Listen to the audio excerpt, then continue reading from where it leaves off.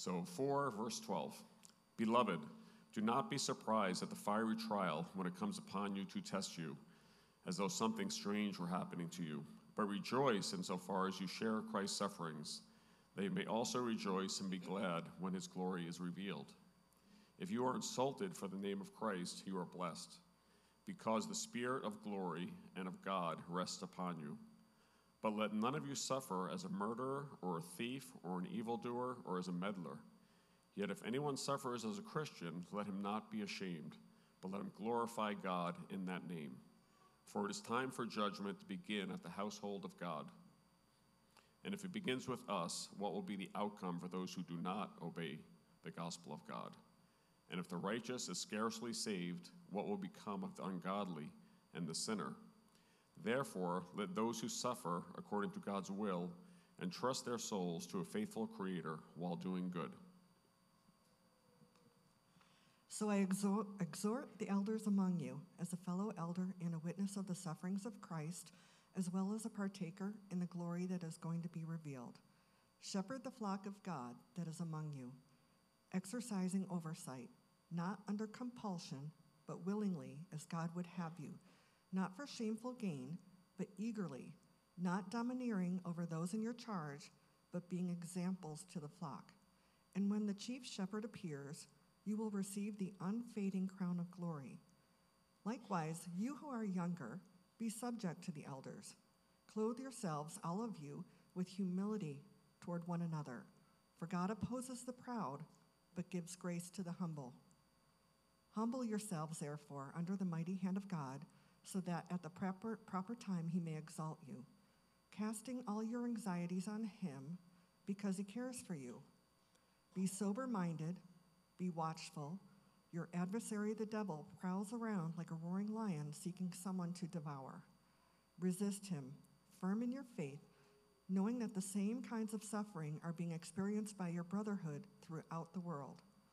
And after you have suffered a little while, the God of all grace, who has called you to his eternal glory in Christ, will himself restore, confirm, strengthen, and establish you. To him be the dominion forever and ever. Amen. And the final greeting. By Silvanus, a faithful brother, as I regard him, I have written briefly to you, exhorting and declaring that this is the true grace of God. Stand firm in it. She who is at Babylon, who is likewise chosen, sends you greetings, and so does Mark, my son. Greet one another with the kiss of love. Peace to all of you who are in Christ.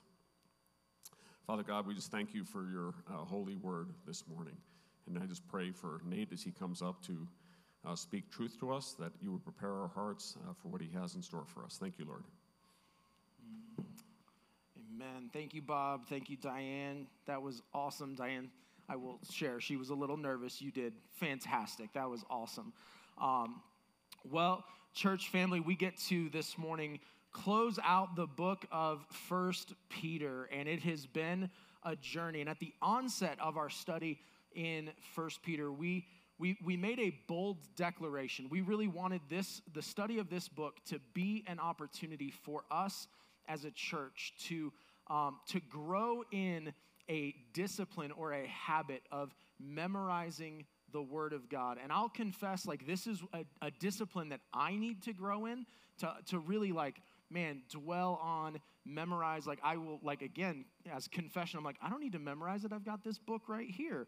But it has been so good for me personally to be soaking in and memorizing this. And I will also maybe let you off the hook. I do feel like we could have done a better job keeping this in front of us as we walked through the book of 1 Peter. But our memory verse that we had set out at the beginning and said, this is what we want our church to be memorizing over these past handful of weeks, is 1 Peter 1, 13 through 16, which really, we didn't just close our eyes and point at a verse.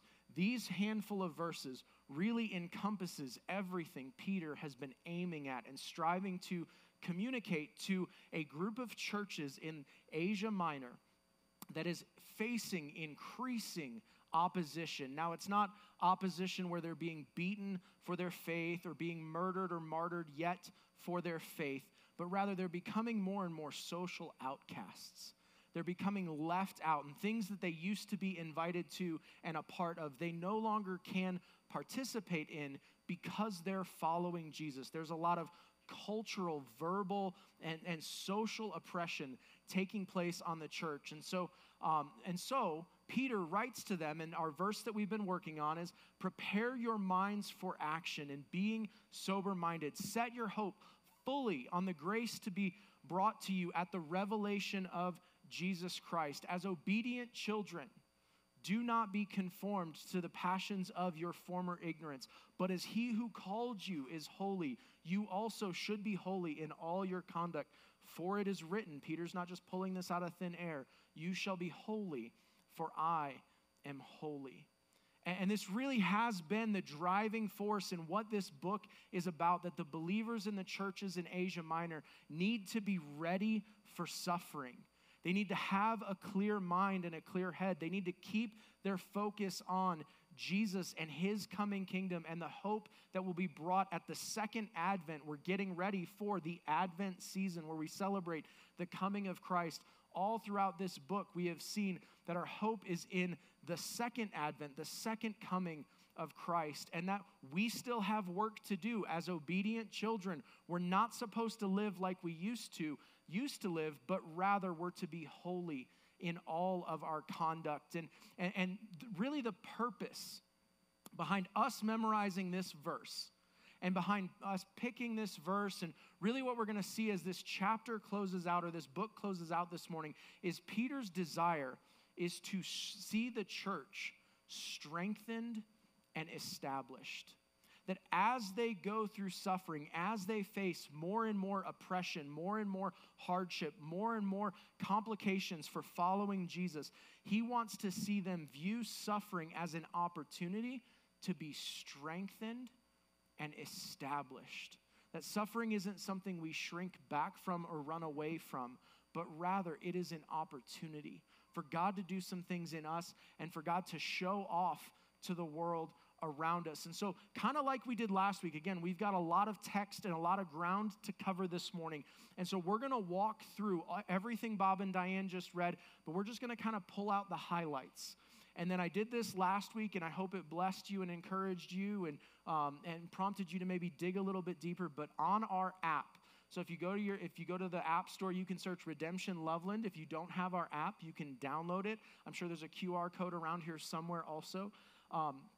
But on our app, I've put together a 15-page document with my thoughts and observations, commentary, research, so you can see what people way smarter than me had to say about all of the kind of the nitty-gritty of the verses that, just for time's sake, we're not going to necessarily get to dive into deeply this week. There's a 15-page document along with some small group questions or questions for family discipleship or just you and your journal throughout the week. But this morning we're gonna pull out the highlights, really striving to answer the question rather, how can the church be strengthened and established through suffering?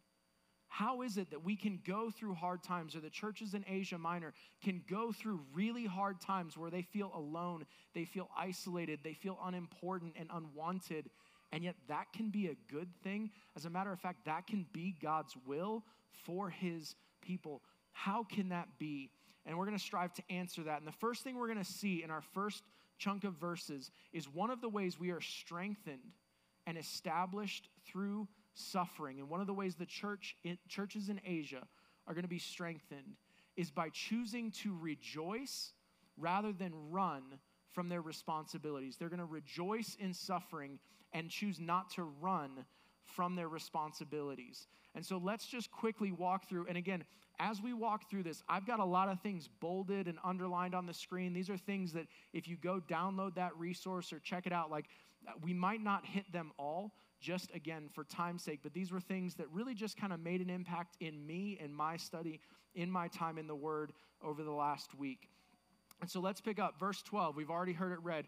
He starts out, he kind of transitions away. We've been talking about general suffering, that the church is going to generally just kind of face hard times. And as he continues kind of on, but is shifting towards the end of the book, he says, beloved. And we have to kind of pause right there because that's too good to just skip past. I love that this word shows up in our text. And if you drive on 5th Street right here, 6th Street, which one is this? 6th Street. 6th Street. This word now shows up on our building. It's painted on the mural that so many people helped pull together and compile, and Eric Holman was kind of the visionary behind it. That this word beloved, how awesome. This is a church, this is a group of people that are struggling with, I don't know if I can persevere in my faith. That the cultural oppression and the temptation to shrink back is so great that I just don't know if I can do it, to the point where Peter feels compelled to write a letter because the situation is so serious. And in the midst of him encouraging them to stand firm and not give up and see God glorified through suffering, here in the midst of all of their hardship and struggle, he reminds them of who they are. They're beloved. They are loved by Christ. Maybe this morning you're coming in a season of suffering, and life has been hard. And you need to hear, like the churches in Asia needed to hear, you are beloved. Jesus loves you. He loves you in the midst of suffering. His love for you should never be in doubt. He says, do not be surprised. And then he starts to talk about the trials that they're going to go through and really reframing them not as suffering for suffering's sake, but rather this is an opportunity. You are being tested as you go through suffering. And the language here is very much the idea of a refiner's fire that the church and Christians are going to go through. Followers of Jesus are going to suffer to purify, to get rid of sin, to get rid of things that the world has brought on us or the devil has brought on us and the things that we have eagerly and willfully chosen. And Jesus will allow us to go through suffering, to burn those things away. And we talked about this last week, to return us to the image that he created us in, to make us that imago Dei. And this is going to take a lifetime. He says, don't be surprised when you go through tests. I'm purposed in that. As a matter of fact, he says, you should rejoice, verse 13, insofar as you share in Christ's sufferings, that you may rejoice and be glad when his glory is revealed. I just want to pause, and that word insofar, really struck me this week. Because here's what I think Peter is saying in verse 13. As much as you rejoice, as you celebrate and you're glad and you're praising and you're glorifying through suffering, it's that much, and I believe even more, that you are going to rejoice when his glory is revealed at that second advent when Jesus comes back, when we see him face to face. And so in the here and now, when we are suffering, as we rejoice and say, God, you are good. Yes, it is hard, but I am hopeful in you. In as much as we rejoice in the hard times, it just all the more enhances our ability to rejoice in the future. That's what Peter is driving at. And so we have to choose to rejoice. He continues on in verses 14 and 15 and to kind of, again, bring us some context as to what kind of suffering is the church facing. He says, if you're insulted, again, it has not escalated to the point of physical suffering yet. They're not being beaten for their faith yet, but rather this is a verbal assault on the church, on the community of God. He says, as you are insulted, know that you are being blessed because the Spirit of glory and of God rests on you. And then he's going to give them here kind of some responsibilities that they need to make sure they don't run away from. He says, let none of you suffer as a murderer, a thief, an evildoer, or as a meddler. Now, I love how he gives us 4 kind of categories here. The first 2, blatant sin, we've got commandments for those. Don't be a murderer, don't be a thief. The third one, evildoer, that's kind of an all-encompassing, those who celebrate wickedness, those who enjoy evil, and just kind of camp out in doing the wrong thing. So it's a kind of catch-all word. And then this last one to me is almost funny, meddler. Literally, this word is don't be annoying. It is as a follower of Jesus, own your responsibility to not enter into situations that you don't belong in and become a nuisance. The other day, I was at lunch with a buddy of mine, and we were having a pretty heart-to-heart conversation, and we were trying to actually get some work done and push forward into some family stuff, and it was really, really good. And then all of a sudden, the lady behind me turns around and starts talking about how awesome Teslas are. Just straight up, we were in a conversation, and she's like, hey, I need to tell you guys how great Teslas are. And all of the blank, confused faces, that's the appropriate face that you should have. It made no sense. I was like, we're in the middle of something. Why are you inserting yourself in our conversation? And I don't care if you work for Tesla, they're great. That's fantastic. But don't put it in the middle of my lunch conversation with a guy. She was meddling in our conversation, and it was super annoying. And it called a halt to everything we were working on in that moment. Here, Peter is saying, don't suffer because you're annoying. Don't suffer because you lack self-control. Don't suffer because you put yourself in other people's business, but rather own your responsibility.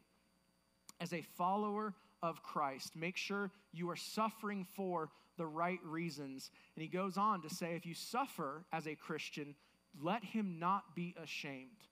Don't be ashamed of suffering. Now, quickly, let's remember who's the author of this letter.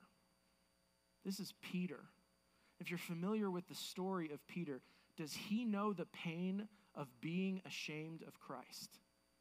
Does he know the devastation that comes with denying Jesus and choosing to live and look like the world? I read this just personally, and I hear a very personal plea from Pastor Peter here. Don't do what I've done.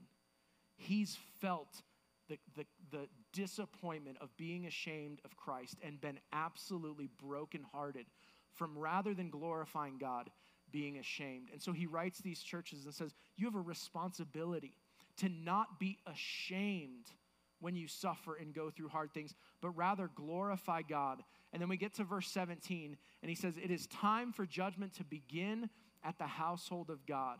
Peter here is talking about the church.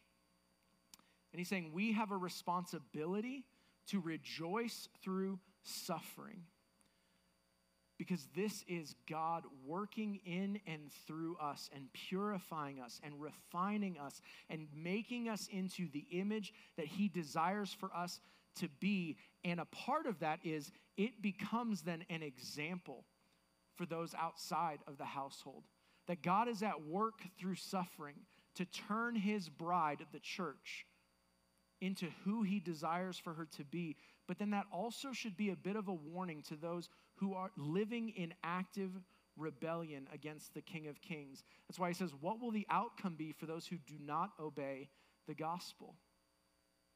If God allows his people to go through hard times, what does that mean for those who live in active rebellion? This should break our hearts a little bit. It should also give us hope in suffering, that Jesus, you are using these hard times to turn us into who you want us to be. But God, you're also going to give us a platform to share the hope we have that will be brought at the revelation of Jesus. And then he pulls a quote from Proverbs to say that if the righteous are scarcely saved, what will become of the ungodly and the sinner? Now, the idea here of being scarcely saved does not mean that in Peter's mind or in the author in Proverbs' mind that Jesus' death on the cross almost didn't work. That's not at all what Peter is saying.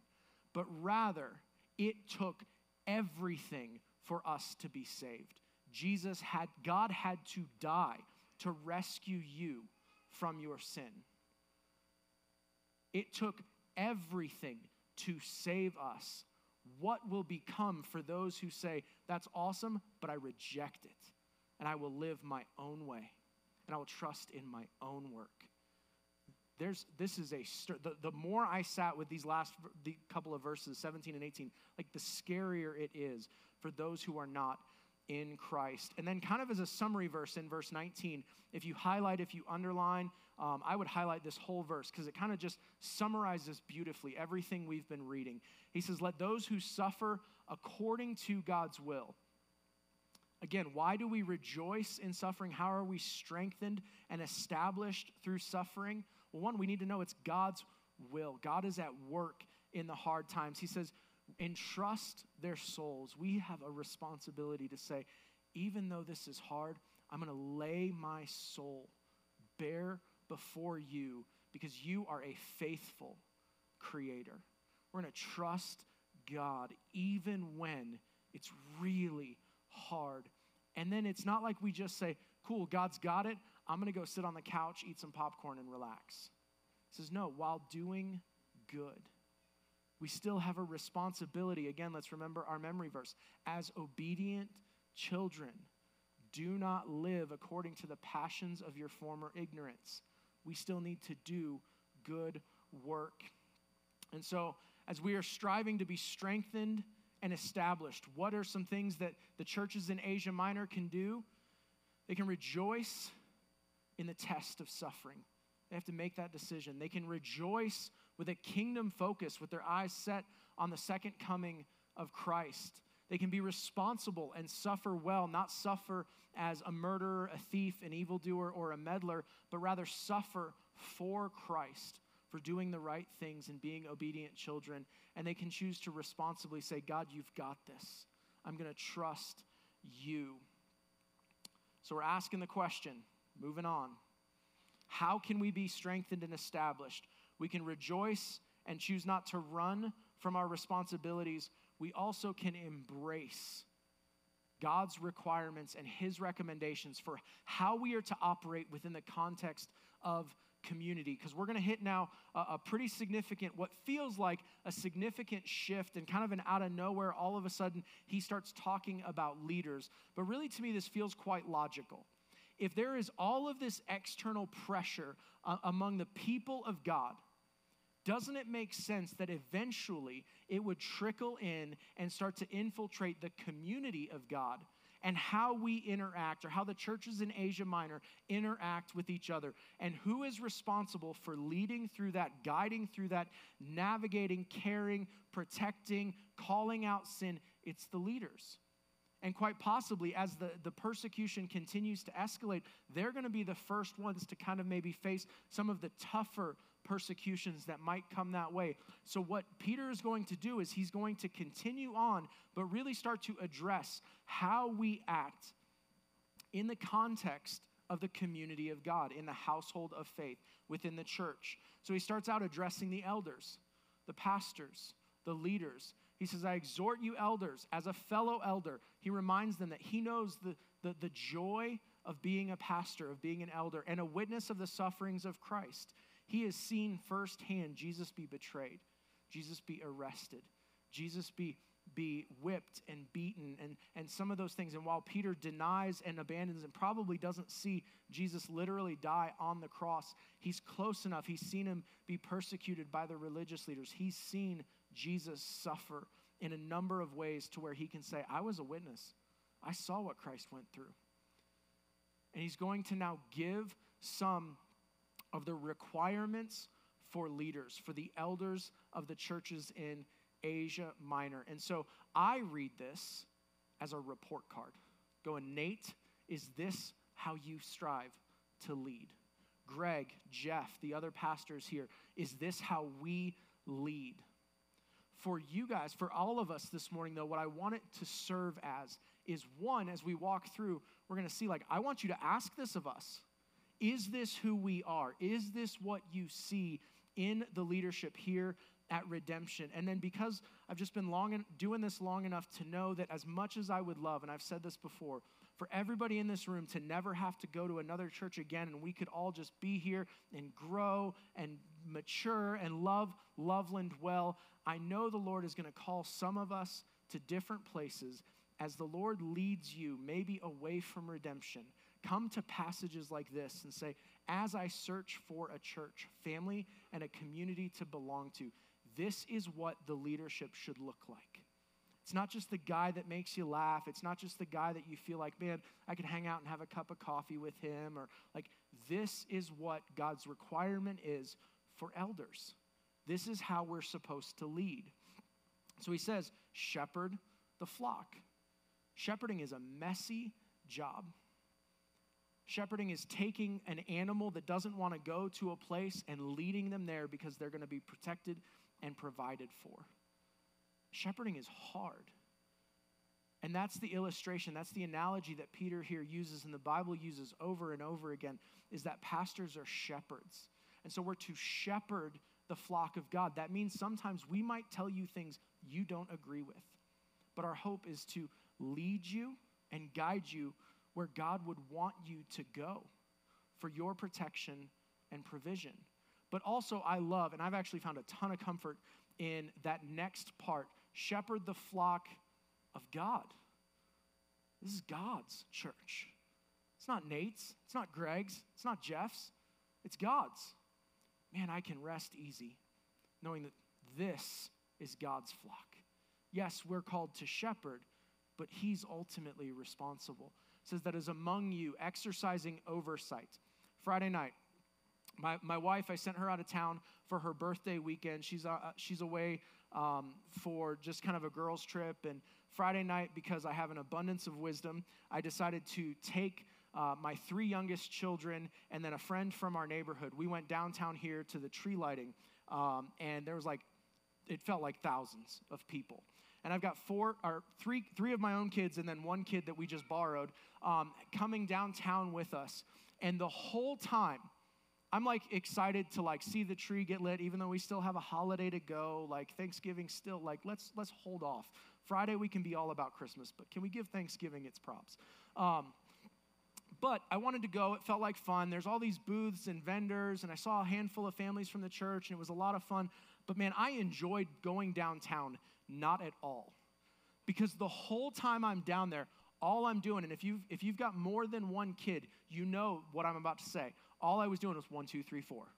1, 2, 3, 4. 1, 2, 3, 4. I was just counting to 4 over and over. I'm watching the crowds of people, and as we're walking downtown, and I realized this place is bonkers. I gathered all of the kids, and I said, okay, if we get separated, you're going to go over here, and you're going to stand there, and you're going to wait for me to come find you. And then at several points, I'd grab my daughter's hoodie and pull her back as we started to get separated, and I'd rally my kids and put my arms around them as the crowd just kind of dictated where we were going. What I was doing Friday night was exercising oversight. I was watching over and bringing them back and protecting them. I got to enjoy the tree lighting, not at all. But I got to oversee my kids, and it gave me a great story for right now. But that's the picture that I see when I read this, that a shepherd, an elder's job is to look around, to bring back, to oversee and watch over the flock. And it says not under compulsion. A pastor shouldn't come in going, man, I've got to do this. I wish I'd have gone to school for something else. I feel stuck. If an elder feels stuck, but isn't willingly shepherding and exercising oversight, that church is headed towards really some unhealthy places. And he says, as God would have you, again, this is a calling. And then he says, but not for shameful gain, but eagerly. Pastors, elders should not oversee or shepherd for money. You shouldn't get into ministry for the money. First off, that's just not wise. It doesn't pay that great. Secondly, the hope or the protection for elders here is don't get into this and then start cooking the books, siphoning money off, twisting people's arms to give. That's not why, but rather you should be willing to do this eagerly. He says, don't be domineering. Don't bulldoze over people. Don't steamroll. Don't use your authority as a reason to make people do what you want them to. But he says, rather, remember, be an example for the flock. That as elders, we need to know people are watching. If I pulled up tomorrow with a personal driver in a limo and got out and was like, hey, I'm here to preach, and I was in some fancy suit, be like, what the heck is going, how did he afford, what? If you see me speaking harshly to my wife or being rude and disrespectful to my kids or see me flip out on a server at a restaurant, we're examples. But I think also in this, though, because of the culture you and I live in, something I would just maybe lay before us is I have to remember I'm an example. I guess maybe for us, the question is, do you follow where we lead? Do you see us as an example? Or you just come and you're like, oh, okay, that was cool. I underlined it and thought about it for a second. And then I'm going to go back to doing whatever I want. We have such a distrust of authority, such a propensity to just dismiss and do whatever we want. But the elders of a church are to be an example, which also means the flock is supposed to follow. And ultimately, this is why we do what we do. It says when the chief shepherd appears, again, this is Jesus' church. All of us are under shepherds. Jesus is the chief shepherd, appears. He says, you will receive the unfading crown of glory. There's some cool things attached to that I'm not going to get into. Go read the document. Verse 5, he continues on now to say, those who are younger, be subject to the elders. Here's who I think the younger is that he's talking about. It's not just young and immature in the faith. It's those young guys who feel like, you guys remember what it was like to be like in your late teens, early 20s, and you were burdened with you knew everything? Isn't it nice to be out of that? That was overwhelming. Sorry to those of you who are in that age range. You'll join us eventually. Those guys who are like, I don't need to be invested in, I figured it all out. As the churches in Asia are facing increasing opposition, my guess is there's some guys who are going, we could do this better. We don't need the elders to teach us. We got the solution. And Peter here is saying, no. You need to come under your authority. You young guys who think you've got the swagger and you've got it all figured it out, you still need to be invested in. You still need to be discipled. So come under those elders. But then he's going to continue now to all of us. He says, the rest of verse 5, clothe yourselves, all of you, with humility. For God opposes the proud, but gives grace to the humble. He's going to repeat it in verse 6. Humble yourselves under the mighty hand of God, so that at the right time he may exalt you. That's 3 times he's now brought to the forefront the requirement, the recommendation that as a church community we embrace humility. That we come in not seeking to serve ourselves and our desires, but rather, how can we lift others up? How can we, like we all got dressed this morning and put on clothes, how can we make a conscious decision to put on humility? All of us. To say, I'm not going to come into the gathering saying, this music better be what I want it to be. And Nate better say what I want him to say. And the coffee better be the kind of coffee I want it to be. But rather humbly saying, who can I serve and lift up? Because all of us come under the mighty hand of God. And then verse 7, he says, casting all of your anxieties on him. This is another way to call us to humility. To recommend that we trust God, avoid pride. Pride would say, God, you can't take what's going on. And as I'm suffering, you can't take this. And humility is saying, I'm going to lay everything that's stressing me out. Every fear, every worry, every stress at the feet of Jesus. And then at the end of verse 7, this was another phrase that just really made me just worshipful this week. Because he cares for you. I wonder if the churches in a season of suffering have started to question, man, Jesus, do you really care? If you really cared, you wouldn't let it be difficult. And so Peter here reminds them, man, Jesus cares for you. And as you go through suffering as a believer, he's refining you and making you into who he wants you to be. But we still have some requirements. We still have some things that we're supposed to do. So he tells us again, be sober-minded. Be watchful, be alert, be ready. He brings in the spiritual warfare element with the fact that the devil prowls around like a roaring lion, seeking someone to devour, that we have an adversary that wants to get us isolated and alone, wants to separate us from the community. And as we suffer, then we can become easily tempted to deny our faith and say, man, we'll just give in to the world. Peter calls us to resist. He says, resist him, firm in your faith, knowing that the same kind of suffering is being experienced by your brotherhood throughout the world. here I think is Peter's recommendation to the churches. You're going through a hard time. Lift your eyes off your circumstances and know that you're not in this alone, that other churches are going through hard things. Some of us in this room, maybe you're going through a really hard thing, a season of suffering, and you need to take your eyes off of your circumstances and know, man, like there are churches and people being persecuted all over. That in North Korea, it is super dangerous to gather like this is not possible there. And we come here and we complain about the music or the coffee or the preaching or, man, they didn't open up kids ministry and the blah, blah, whatever.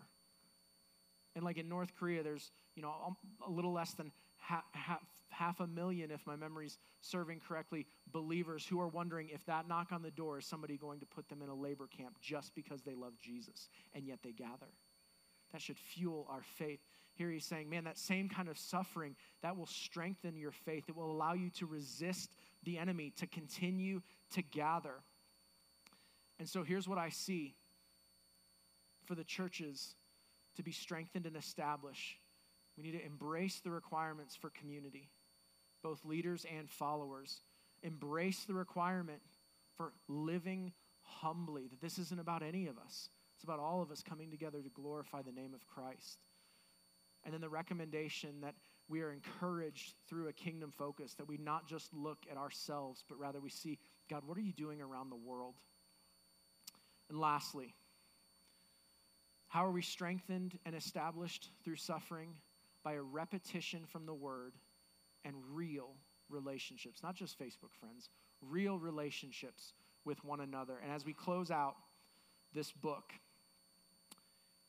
verses 10 and 11, that'd be another one I would highlight, I would underline, I would circle, because it really does summarize everything Peter has been writing. He says, after you've suffered for a little while, the God of all grace, even as you're going through suffering, remember, God is gracious. That his suffering here and now enhances our worship both here and in the future. That God is gracious to refine us and purify us. He says he's called you to his eternal glory. Don't lose your kingdom focus. This is what he's been saying all throughout the letter. And it says he himself will restore, will confirm, will strengthen, and establish you. I tried this week to figure out how to parse and unpack these. They're so intertwined that as we are restored to a right relationship with Christ, we are confirmed in our gospel identity. We are strengthened in our belief in who we are and what God has called us to, and established to stand firm. You really can't parse these out. They are so intertwined. And Peter wants to remind and repeat to the churches in Asia once again, God is at work through suffering, and he ultimately is all-powerful. That's why the doxology here in verse 11 is to him be the dominion forever and ever. He is flexing for God here in this moment, the strength and power of God. And then we're going to get some relationships in verses 12 and 13. That it's Silvanus, a faithful brother, that it's by him, most likely he's the one probably delivering this letter around, that I've written briefly to you, exhorting and declaring. He wants to exhort the church to stand firm in the face of suffering and declare the gospel in all of its glory. That this, and you have to ask, what is the this that he's asking, that he's writing about? Is the true grace of God. I think the this is the whole letter we've spent several weeks studying. Peter is writing by the inspiration of the Holy Spirit, and as it comes to the end, he says, it is by this letter that you see the true grace of God, and so stand firm in what's contained in this letter. We're not just supposed to hear the word and then go do whatever we want. Rather, we're to stand firm on the word of God. As we suffer, return to the word of God. He says, she who is at Babylon is likewise chosen, sends you greeting. That's the church at Rome. Again, in that document, it kind of unpacks what that means and how we get there. And then he says, so does Mark, my son. This is probably Mark, the guy who wrote the book of Mark, studying the life of Jesus. And then he says, greet one another with the kiss of love. Peace to all of you who are in Christ. And real quick, the kiss of love. So it's easy to go, oh, that'd be weird or whatever. Here's what struck me, though, as I didn't want to move too quickly past this. The principle here, culturally, when you were in a safe place where you knew you were among family and friends, the way that you signified that was a kiss on the cheek. Again, we live in a culture that is so distrusting and keep everybody at an arm's length. That for me, the principle here is, how do we create a place where you know this is safe and I'm wanted here? And so I would love for Redemption Church to find our own kiss of love, to find some way to signify this is a place where you are welcomed, wanted, and safe. To not just come in and go out and just kind of sit and then grab a cup of coffee and sprint on, but rather here he's calling them to hospitality. He's calling them to real community where you know this is a place where you can grow and belong. And I just love if there was a way that we could figure out, how do we as Redemption Church do this? Kissing feels a little yucky, but let's find something. Maybe it's a bro hug. Maybe it's a fist bump. Something to show this is a place where you are welcomed, wanted, and safe. And then as the church here is facing, again, escalating opposition, that the final words he would wish over them, that he would speak over them, is peace in Christ, a shalom, a ceasing from anything tense, but to be able to kind of exhale, that would be what he would speak over them. And so how are we strengthened and established? You pursue the word of God repeatedly, especially during seasons of suffering. That he would come back again to what he has said over and over. Should be a little bit of an illumination for us that, man, when we're struggling, we should come back to the word. We need to come back to the word. Come back to what we know is true. And then pursue Christian community and real relationships. Because notice again, Peter kind of draws out here how he needed Silvanus, he needed Mark, he needed the church in Rome. He's writing to encourage the church to bind together through tough seasons. And so we need each other. Peter needed others. We can't do this alone. You cannot stand firm on your own. And so I want to just highlight two ways as a church right now that we can be strengthened and established, that we practically can kind of come together. The first one, you saw it on your way in, is that how can I help serving board? So I've got one right here. First off, like, how cool are these? Like, this is so nifty. This is so much better than if I had done anything. I'm so thankful for a plurality of gifts because I could never do anything that looked even half this nice. And I just realized I picked up just random to set up the ladies' brunch. So apparently I'm going to set up the ladies' brunch. Woohoo! I'll put that one back. But on your way out, one of the ways that we could come together is we could serve together. And so there's lots of different little gift tags with all sorts of needs that would strengthen and establish our church, would be a coming together, and a handful of them that as you pick them, you never know. You might end up showing up here and serving alongside somebody and forming real relationships and community as you shovel snow or set up for a brunch or clean up after we set up all the Christmas stuff. Like, there's all sorts of opportunities, but as we serve together, we are strengthened and established together. The other way that we can really be strengthened and established as a church is by how we give, by what we do with our resources. And so I just want to I want to thank those of you who have partnered in worship through giving. Like, we don't pass plates, we don't take up an offering. It is an act of worship. But when we bind together and we invest together in what God is doing here at Redemption Church, we are strengthened together. We are then in this together. You care about what's happening here. And we've got some projects and things that we're going to be making you guys aware of. One of them that I just kind of very briefly, and I'm not going to go too in depth because I get ignorant real fast, but these speakers, I call them the field goal posts.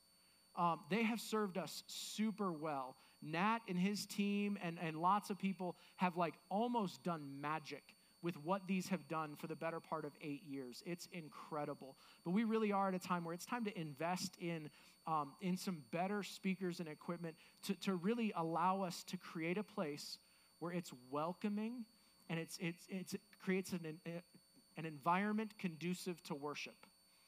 And so to singing and declaring and making much of Jesus. And so we've got some more information that'll be coming that way. But again, all of this is really just a way, it's a practical way that we can say, we are going to pursue community together. We're going to care about what's happening here because we want to be a church that is strengthened and established through suffering. So we're going to choose to rejoice when we go through hard times. We're not going to run from our responsibilities. We're going to embrace what God's word says about who we are and how we're to live.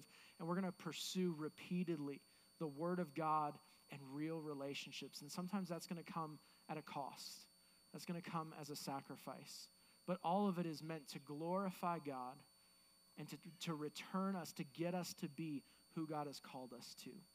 Would you pray with me? Jesus, I thank you for your word.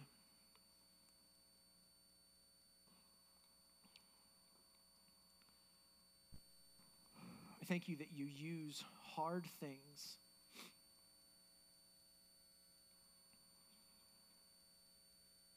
to first and foremost be glorified, but also to purify your people, to help us become who you are calling us to be. So God, I pray for the people in this room who are suffering today, that who are going through a hard season. I pray that they would set their hope on you. God, for those in this room who maybe are not followers, who have not yet said that they are sons or daughters of the King, God, I pray that by your Spirit today would be the day of salvation. Today would be the day where they would feel and experience your Holy Spirit revealing how the King of Kings, the Lord of Lords, suffered a very real death for their sin, for my sin.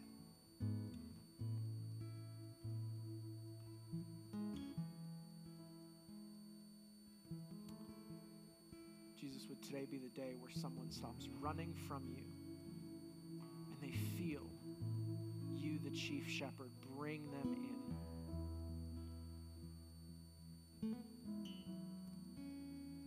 Lord Jesus, would all of us leave here this morning with a renewed hope and a perspective on how we are to walk through life, how we are to be strengthened, how we are to be established, God, what we are to focus on, because the time is short.